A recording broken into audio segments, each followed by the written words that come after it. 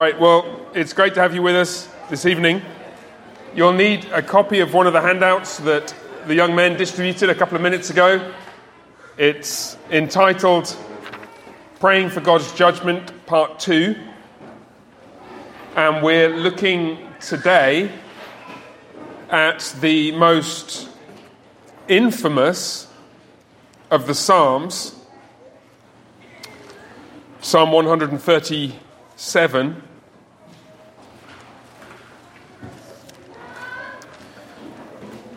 I mentioned this last week. I said we'd be looking at it. I think what we'll do is call it a halt at these two sessions on the Psalms of imprecation. But we may come back to the themes that we're talking about here in future, because we'll be looking through the Psalms and we'll notice the theme of praying for God's judgment elsewhere. But for now, we're going to pray, and then I'll remind you of where we got to, and we'll jump into this psalm and see what we discover. So let's pray together, shall we? Merciful and gracious God and Father, we're thankful to you for this time you've given us this evening. Thank you for the food that we've enjoyed, for the hands that prepared it. Thank you for your word, the Bible, and its richness and all the twists and turns that it contains. Twists and turns that we hope to navigate a little this evening by your Spirit's help. Please would you help us and open our eyes that we may see wonderful things in your word. Unexpected things perhaps, but nonetheless wonderful. And we pray in Jesus' name. Amen. Okay, so Psalm 137. Let me read it. That will be enough to remind you of why it provokes some question marks. By the waters of Babylon, there we sat down and wept when we remembered Zion. On the willows there we hung up our lyres, for there our captors required of us songs, and our tormentors mirth, saying, "Sing us one of the songs of Zion." How shall we sing the Lord's song in a foreign land? If I forget you, O Jerusalem, let my right hand forget its skill. Let my tongue stick to the roof of my mouth. If I do not remember you, if I do not set Jerusalem above my highest joy. Remember, O Lord, against the Edomites, the day of Jerusalem, how they said, lay it bare down to its foundations. O daughter of Babylon, doomed to be destroyed, blessed shall he be who repays you with what you have done to us. Blessed shall he be who takes your little ones and dashes them against the rock. So concludes the most infamous imprecatory psalm. And I want to explain tonight why it is a tremendous source of promise for all the nations of the world that Psalm 137 verse 9 and 8 should be in the Bible.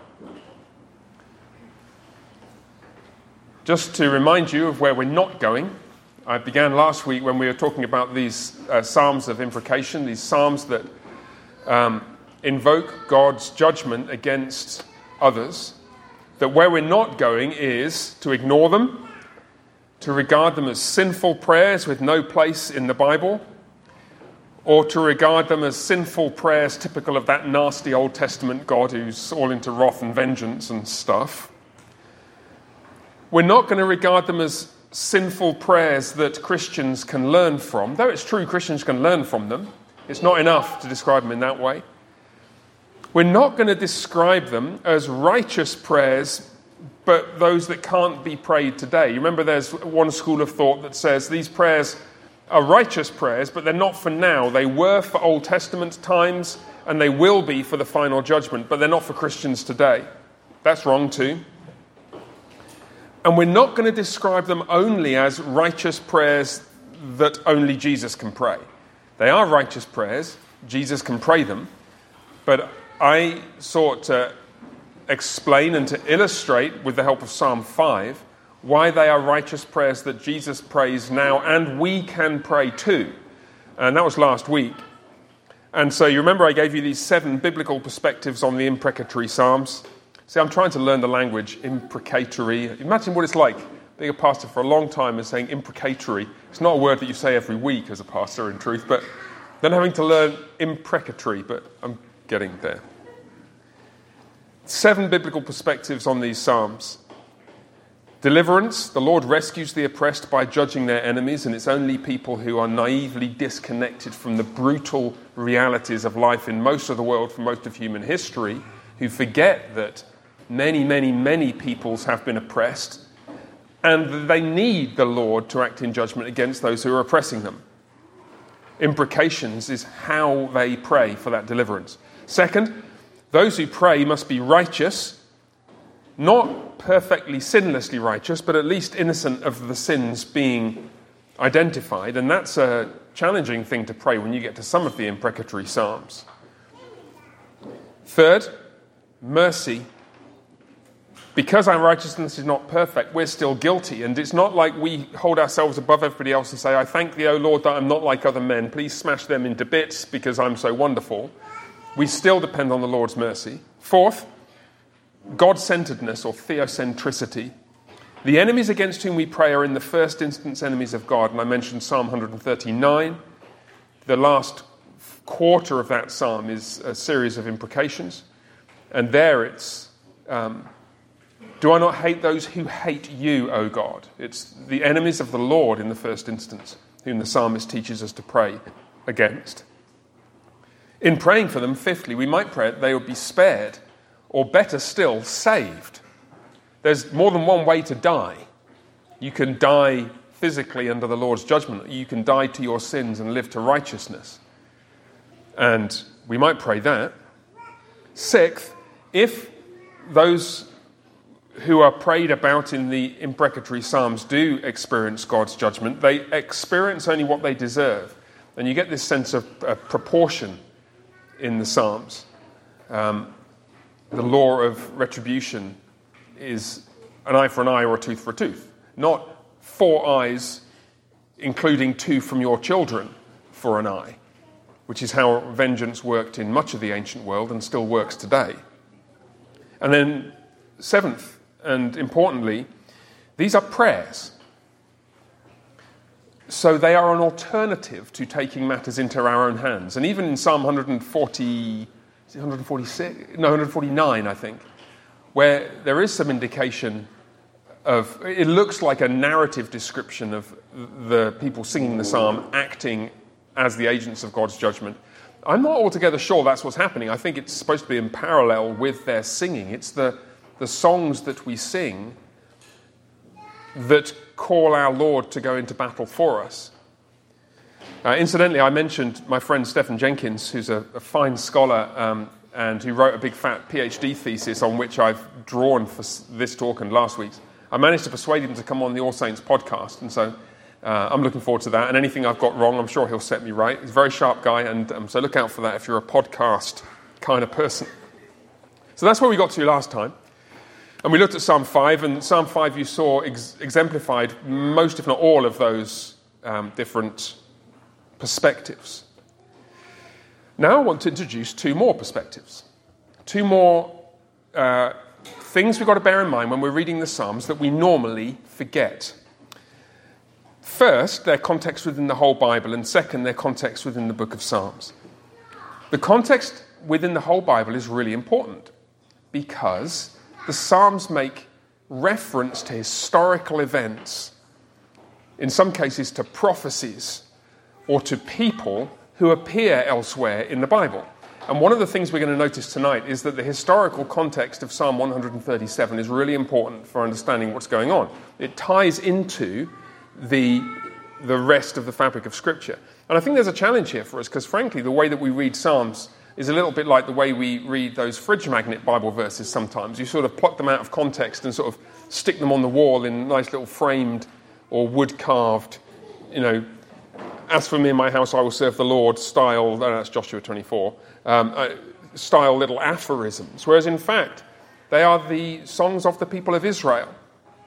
And they require us to understand and be familiar with the rest of the Bible. I'll show you what I mean by that with the example of Psalm 137, which really, if you get that, in this case, totally transforms what it means. or what it helps you to see what it means, and it makes you realize that your instinct was really quite wrong when you first read it. So context within the whole Bible, and then secondly, the context within the book of Psalms. The Psalms is 150 songs or praises or poems, but they are grouped together in really, really intricate ways. And the way that they're grouped and the way that the different sub-collections are shaped is also really important. And if you flip over the page, which you will in a couple of minutes, I hope, don't do it yet. Well, you can if you want. But you'll see I've got this kind of complex-looking diagram, and I'm going to try and show you how the structure of the whole of the book of Psalms allows us to see Psalm 137 in a slightly different context and to see what it means. So those are the two things we're going to do tonight. Context of the whole Bible and the context within the book of Psalms. And we'll shine some light on this really quite terrifying and, for some Christians, somewhat embarrassing imprecation. I think there is a tendency to be embarrassed by this psalm and others like it. I want to dispel that embarrassment by showing you what it actually means. To do that, we need to begin briefly with the story of Israel's exile. And you notice that we have to begin with the story of Israel's exile because of Psalm 137, verse 1. By the waters of Babylon, there we sat down and wept when we remembered Zion. Well, what on earth is that about? Bullet points on the right-hand side of the page. This tells us a huge amount about what was going on when this psalm was written. What had happened was that, and you know this if you know your Old Testament history, but the people of Israel, they settled in the land in the days of Joshua, about 1400-ish BC. You got 400 years of Joshua and then the judges. Then they get a king, King Saul, and then King David. They had a couple of kings before King Saul. Well, one before, one after. People normally forget about Abimelech and Ishbosheth, but they were both kings of Israel. So Abimelech, Ishbosheth, Abimelech, Saul, Ishbosheth, David, Solomon, the high point of Israel's history, about 950 BC. And then after the reign of King Saul, the kingdom divided into two. You remember this? 2 tribes in the south, Benjamin and Judah, 10 tribes in the north, the other 10 tribes, under Jeroboam in the north and Rehoboam in the south. And these two nations basically sort of split apart from most of the rest of the next millennium. The northern kingdom went bad fastest, and in 722 BC, the Lord sent the Assyrian army to conquer the land and exile its people. And basically they never returned, certainly not en masse, to the land. They did kind of return in dribs and drabs, but by then they had intermarried with the nations around them that they'd been exiled to, and they intermarried with the nations that filled the vacuum that was left behind when they'd gone. And so they were known as the Samaritans, because Samaria in the north, and you remember the attitude of the Judean elite to the Samaritans in Jesus' day, right? This is the reason why. Because they were regarded as compromising, not true blood Jews who had mingled with the other nations and corrupted their faith and lived up in the north, up in Galilee, etc. The southern kingdom of Israel lasted a little bit longer, but not much longer. In 598 or 597 BC, Nebuchadnezzar, king of Babylon, as in by the waters of, where we sat down and wept, Nebuchadnezzar, king of Babylon, came against the nation and carted off most of the elite and quite a lot of the people, installed his own puppet king called Zedekiah, and basically said, you've got to watch your P's and Q's, young man, and then we'll sort of let you stay here. And Zedekiah rebelled against king of Babylon 10 or 11 years later. Actually, it's 11 years later. It's 587 BC. Nebuchadnezzar, king of Babylon, came in again and absolutely flattened everything. If you read 2 Kings 25, verse 7, you get an idea of what the king of Babylon was like. They slaughtered the sons of Zedekiah before his eyes and put out the eyes of Zedekiah and bound him in chains and took him to Babylon. Now, Zedekiah was no kind of nice chap or anything, but that's an indication of the kind of barbarism and brutality that Babylon's armies displayed. There are contemporary carvings and records of the Assyrian army, which predated the Babylonians by a few years, but they adopted similar practices, inserting 4 or 5 inch metal hooks through the cheeks of their captives and stringing them together and marching them across the desert to Assyria. This is the kind of... so when Isaiah mentions, I'll put a fishhook in your nose, that's a judgment against the king of Assyria. That's what he's talking about. An eye for an eye, etc. Right? These were absolutely barbarous, brutal people. And that's where the people of Israel were when they were... Well, that's the time they were looking back to when they sang this psalm, Psalm 137. In fact, I'll show you later, Psalm 137 is written a little bit after that, but it's a retrospective. By the waters of Babylon, we sat and wept in the past. It's not we're sitting and weeping. It's in the past, but that's what it refers to. Now, that's Babylon as they feature in Psalm 137. But you notice there's another nation that's mentioned there. Do you notice that? Verse 7. It's not just Babylon in verses 8 and 9 that get lined up for a mention. It's Edom in verse 7. Remember, O Lord, against the Edomites, the day of Jerusalem. How they said, lay it bare, down to its foundations. What's going on here? Well, it seems that what was happening was that the Edomites, who were descended from the brother of Jacob. Remember Jacob and Esau? Esau is Edom. So Abraham, Isaac, Jacob, 12 sons, Israel. Well, Jacob's brother, Esau, Edom, grew up to be a nation as well. The brother of Israel. The closest kinsman of Israel, with whom Israel didn't have a great relationship throughout their history. And one of the worst and darkest moments, and really most unpleasant, nauseating moments, is the reaction of the people of Esau, Edom, when Israel was being invaded and exiled, the people of Judah in the south.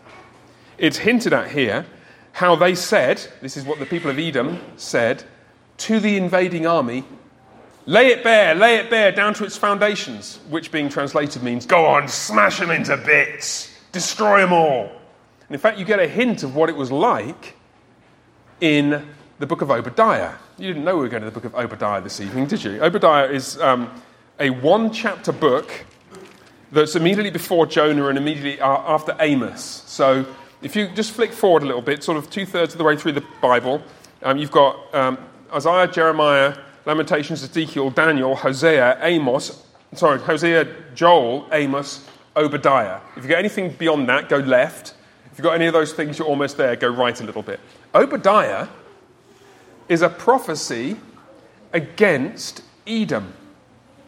And what it does is to lay out what precisely it was that the Edomites did when their brothers were being invaded and exiled, and their men were being put to the sword, and their women violated and their children slain.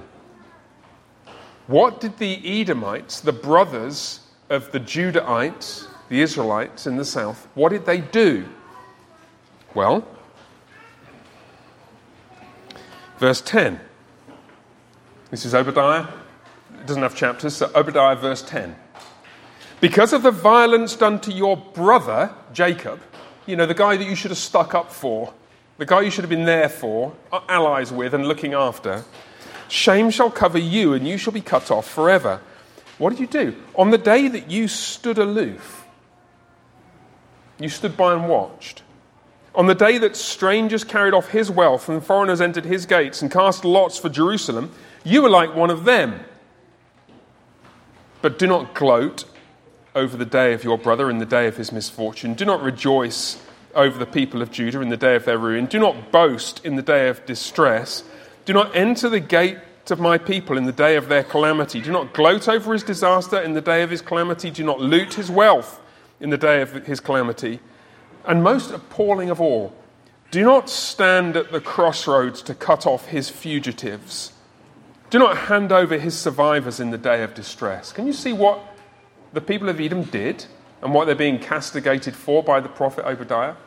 They initially just watched and did nothing while strangers carried off the wealth of their brother Israelites. And then they gloated, and then they rejoiced and boasted and looted his wealth. And then they stood at the crossroads of the escape routes to capture anybody who was fleeing from the onrushing army of the Babylonians, to hand them over to the invading army. Just think about that for a second. People flee, innocent women and children fleeing from the battle, and you capture them and hand them over to people you know are going to stick a hook through their feet and drag them across the desert 300 miles to Babylon. Such was the conduct of the people of Edom. So what's going to happen because of this? Well, turn with me to the book of Isaiah, chapter 13. Isaiah is prophesying before Israel's exile. And in the first, after the first dozen chapters or so, chapters 13 all the way through to about 19 or 20, he issues a series of denunciations, prophetically warning of judgment against various nations for their evil. And he speaks one against Babylon. Knowing what they're going to do, speaking in about 740 BC, he prophesies against them like this. Chapter 13, verse 1. The oracle concerning Babylon, which Isaiah the son of Amos saw. And then he goes on and on and on. It goes on for the whole chapter. Pick it up at verse 13. I will make the heavens tremble, and the earth will be shaken out of its place at the wrath of the Lord of hosts in the day of his fierce anger. Notice that what's happening here then is it's not just people getting angry with each other, it's the Lord acting in judgment. Verse 15, whoever is found will be thrust through, and whoever is caught will fall by the sword, much as they did to the Israelites who were fleeing from the invading army. Verse 16, their infants will be dashed in pieces before their eyes. Their houses will be plundered, and their wives ravished. Which sounds remarkably like what Psalm 137 is talking about, doesn't it? Do you notice that? Their infants will be dashed in pieces before their eyes. In fact, Psalm 137, keep that open and just glance at Psalm 137, is talking about the same thing. What Isaiah is doing is prophesying a day will come when a nation rises up to deliver whoever Babylon is oppressing from the brutal and violent Babylonians. And the way they're going to do it is like this. Standard practice in ancient warfare. Brutal, barbaric, horrific, violent, nasty. Psalm 137 is talking about the same thing. Now, who is it going to be? Look at verse 17 of Isaiah 13. Behold, I'm stirring up the Medes against them. The Medes is another name for the Persians. The Persians or the Medes were the ones who basically came after Babylon, invaded Babylon and displaced them and let all their captives go back home to their homelands. Talk about that in a second. Behold, I'm stirring up the Medes against them who have no regard for silver and do not delight in gold and so on. Their blows will slaughter the young men. They will have no mercy on the fruit of the womb. Their eyes will not pity children. And Babylon, the glory of kingdoms, the splendor and pomp of the Chaldeans will be like Sodom and Gomorrah. This is what Isaiah is prophesying. The Lord is going to raise up one wicked nation against another. That's what Habakkuk says. In fact, it's what Habakkuk despairs at. You remember in the book of Habakkuk, he's talking about how the law is paralyzed and injustice is everywhere. And it's because of the Babylonian armies And the Lord says, don't worry, I'm raising up the Chaldeans, the Persians, that brutal and violent people who sweep across entire continents and take nations not their own. And Habakkuk's like, what? That's no answer. And the Lord says, yeah, I know it's not the answer, but it's how I deal with wicked nations. I raise up some other wicked nation against them. You don't play hardball with the Lord, you Babylonians. The Lord will play hardball with you and raise up the Medes, the Persians, which is what Isaiah sees he will do. In fact, if you turn forward in Isaiah to Isaiah chapter 45,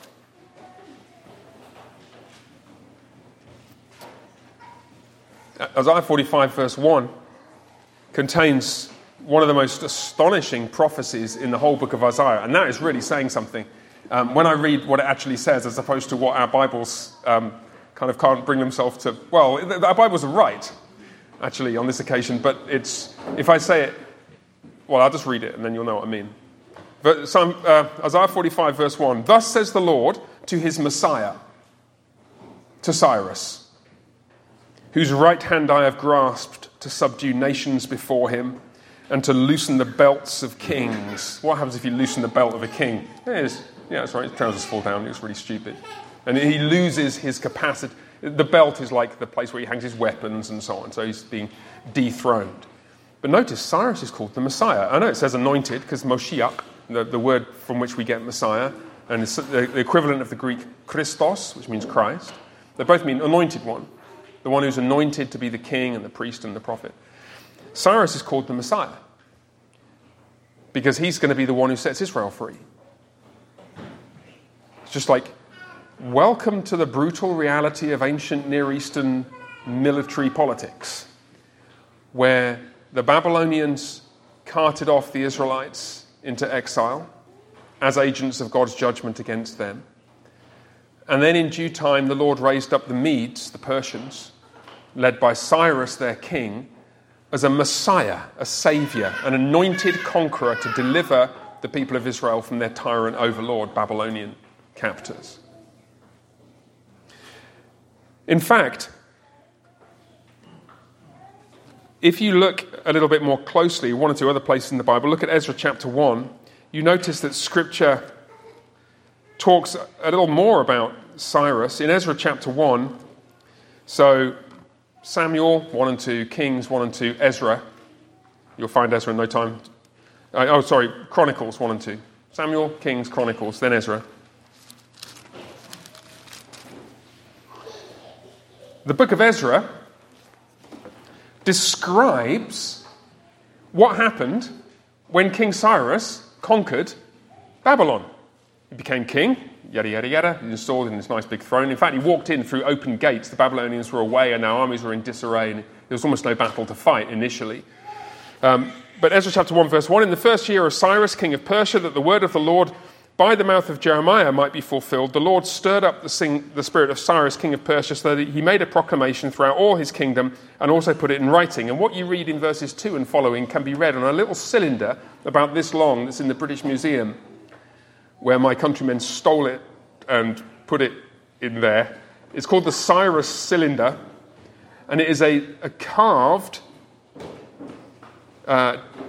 cylinder, slightly fatter in the middle, slightly thinner at the ends, on which is written King Cyrus's new foreign policy. He basically wrote about 5 or 10 of these things and sent them out to different corners of the empire that he just conquered. And his foreign policy was, instead of having all these conquered nations here causing trouble for us, we'll let them go back home and they can pay taxes to us. Lovely jubbly, we can make some money. And what Ezra has done is cut out and pasted in here the bit that's about the Judeans. Thus says Cyrus, king of Persia, the Lord, the God of heaven, has given me all the kingdoms of the earth and has charged me to build him a house at Jerusalem, which is in Judah. Whoever is among you of all his people, may his God be with him, and let him go up to Jerusalem, which is in Judah, and build the house of the Lord, the God of Israel. He is the God who is in Jerusalem. And it's fascinating because you see all this confusion. He's the God who's in Jerusalem. Yeah, he's the God who's everywhere, actually. But not bad for a pagan king whom the Lord is using to allow his people to go home and rebuild. And so do you think, I've put this in question mark in the final bullet point. Do you say that King Cyrus, the Persian king who conquered our Babylonian captors for us, do you think he's saved? He's the Messiah that Isaiah prophesied about 200 years ago. I don't know whether he's saved, but tell you what you might do. You might pray the Lord's blessing upon him, which is precisely what Psalm 139 is. Just look at Psalm 139 again. Look what it actually says. Verse 8, O daughter of Babylon, doomed to be destroyed, blessed shall he be who repays you with what you've done to us. Blessed shall he be who, and then a description of what you did to us. This is a prayer of blessing for King Cyrus. It's the Israelites looking back at their time in exile and praying that the Lord would bless Cyrus, king of Persia, the pagan king through whom God worked in his strange and unpredictable way to set us free so that we could go back home and rebuild. It's weird that obviously it's understandable, we see the dashes against a rock. It's actually a prayer for the Lord's blessing upon a pagan king in fulfillment of the prophecy of Isaiah. But it's more than that. I've got 7 minutes.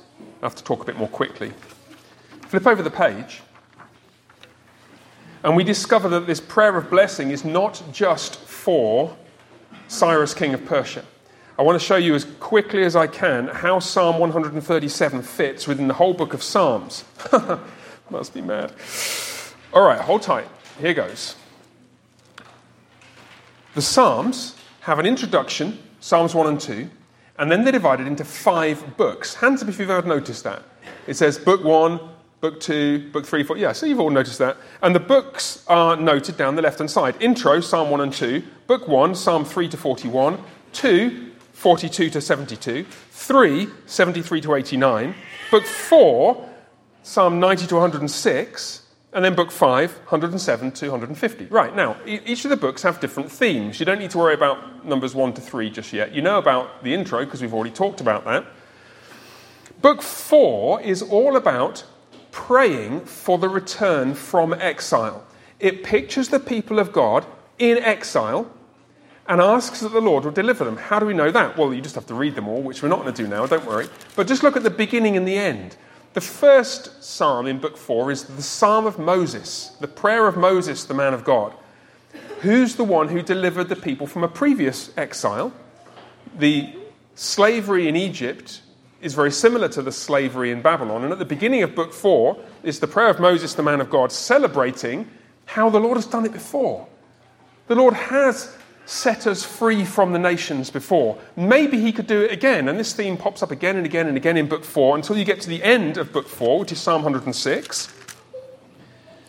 And the conclusion of Psalm 106 is verses 47 and 48. Save us, O Lord our God, and gather us from where? Among the nations, that we may give thanks to your holy name and glory in your praise. Blessed be the Lord, the God of Israel, from everlasting to everlasting. All the people say amen, praise the Lord. And that's praise the Lord, but it's how all the books of the Psalms end. But it's save us and gather us from the nations. So book 4 is, please, Lord, will you rescue us from the nations? Save us from the exile. Book 5, then, is thanksgiving and praise because he has saved us from among the nations. You with me? You can see the difference in perspective. And so what I've done is I've got book 5, that blue box, and we're zooming in on it into this large blue box at the top right-hand corner of the page. Book 5 has 3 parts to it. Each of the 3 parts begins with a psalm that says hodu in Hebrew, which means give thanks. Psalm 107, verse 1. Oh, give thanks to the Lord, for he is good, for his steadfast love endures forever. Then Psalm 118, verse 1. Oh, give thanks to the Lord, for he is good, for his steadfast love endures forever. Same at the end of Psalm 118, verse 29. Psalm 136, verse 1. Oh, give thanks to the Lord, for he is good, for his steadfast love endures forever. You see, it's a give thanks at the beginning of each section. Then you've got a central section, Psalm 106 to 110. Before you get to a final section in part 1, which is 111 to 117, all about praise the Lord. Hallelujah, Psalms. And that pattern is repeated in part 2 of book 5, where the praise the Lord psalm is 135. And it's repeated in part 3 of book 5, where the praise the Lord section extends out again, and it's the famous praise the Lord bit, Psalm 146 to 150, which is the psalms that many of us know. They're full of praise the Lord. So, here's how it goes. Give thanks to the Lord, for he is good, for his steadfast love endures forever. Central section, hallelujah, praise the Lord, because he's rescued us from exile. Repeat. Give thanks to the Lord, for he is good. Central section, hallelujah, praise the Lord. Part 3, give thanks to the Lord, for he is good, for his steadfast love endures forever. Central section, hallelujah, praise the Lord. That's what book 5 of the Psalms is all about. Right, now we have to zoom in a bit more. Look at the green bit. That central section of part 3 of book 5 is really weird. If you look at the central section of part 1, every single one of the Psalms is of David.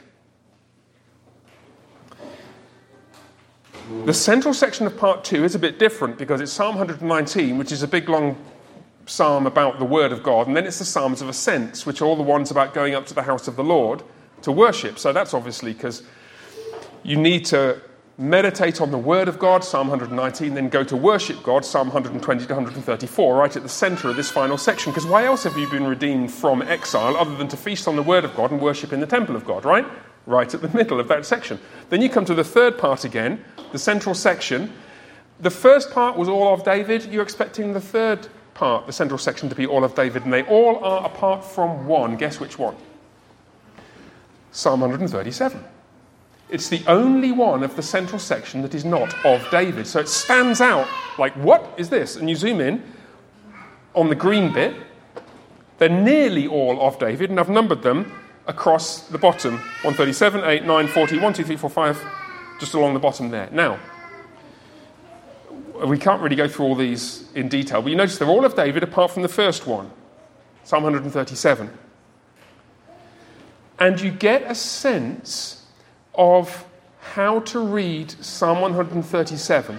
And here's the crucial thing. I've got this is what Stephen Jenkins highlighted for me. You learn how to read 137 by reading 138 to 145. And particularly by reading the beginning and the end of those Psalms. Just look with me at 138. Just look. We're almost done. Hang in there. Okay, Psalm 138. I will give thanks, O Lord, with my whole heart. Before the gods I will sing your praise. Now that's really, really weird. Why are you going to sing praise before the gods, that is, the gods of the other nations?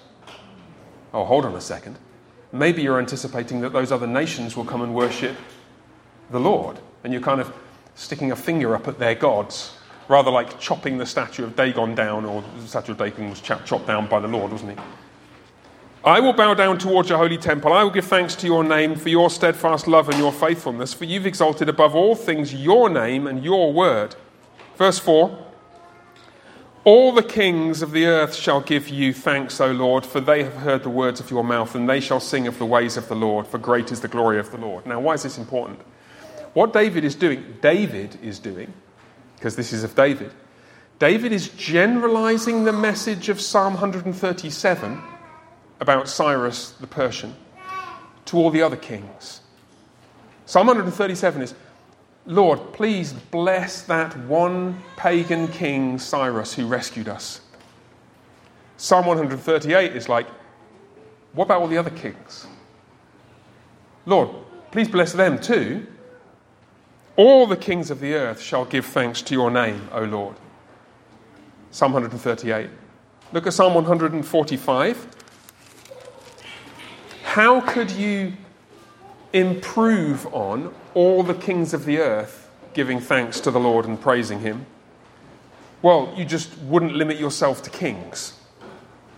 And Psalm 145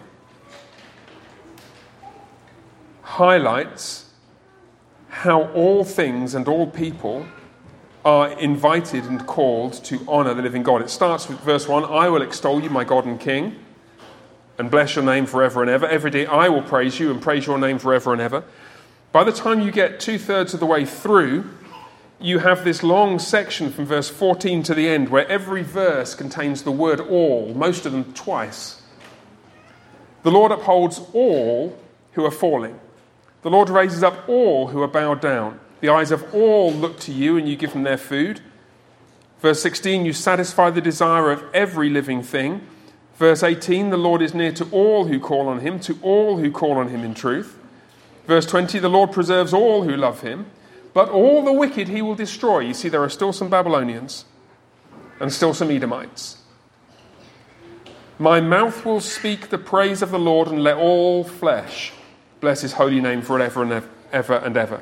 That takes you to the end of the central section of the third part of the fifth book. All you've got left to do now is praise the Lord. So let's do that 5 times, Psalm 146 to 150. So you see what's happening. This central section of part 3 of book 5 of the Psalms is telling us how to read the odd psalm out. The odd psalm out is a prayer of blessing for Cyrus the Persian, who rescued us from our unrepentant enemies. Lord, don't restrict your mercy to him. May all the kings of the earth worship you. May all flesh bow down before you and worship you. Blessed shall he be. Psalm 137. It is the best news in the world that all the kings of the nations are invited and commanded, and it's anticipated that many of them will come, and all flesh will one day worship the living God. We should sing, Mr. Whittlesey. Let me lead us in prayer, and then we'll clear up and get ready to sing. Merciful Father, we're thankful to you for the depth and complexity of your word, the Bible. We confess that we are humbled at times by what we miss and then by what you show us. We ask, Heavenly Father, that you would have mercy on the kings of the earth. For we see many who are rebellious against you. We see many Babylons and Edoms. And we long to see more Medes and Persians. Medes and Persians, that is, in being used by you to fulfill your good purposes, and even, we pray, bowing the knee before you. We pray you would have mercy upon them and bring this about in your way and in your time. And we pray in Jesus' name. Amen. Mr. Whittlesey and Pastor Shaw, tell us what we should do. Usual thing, tidy the tables? Very good.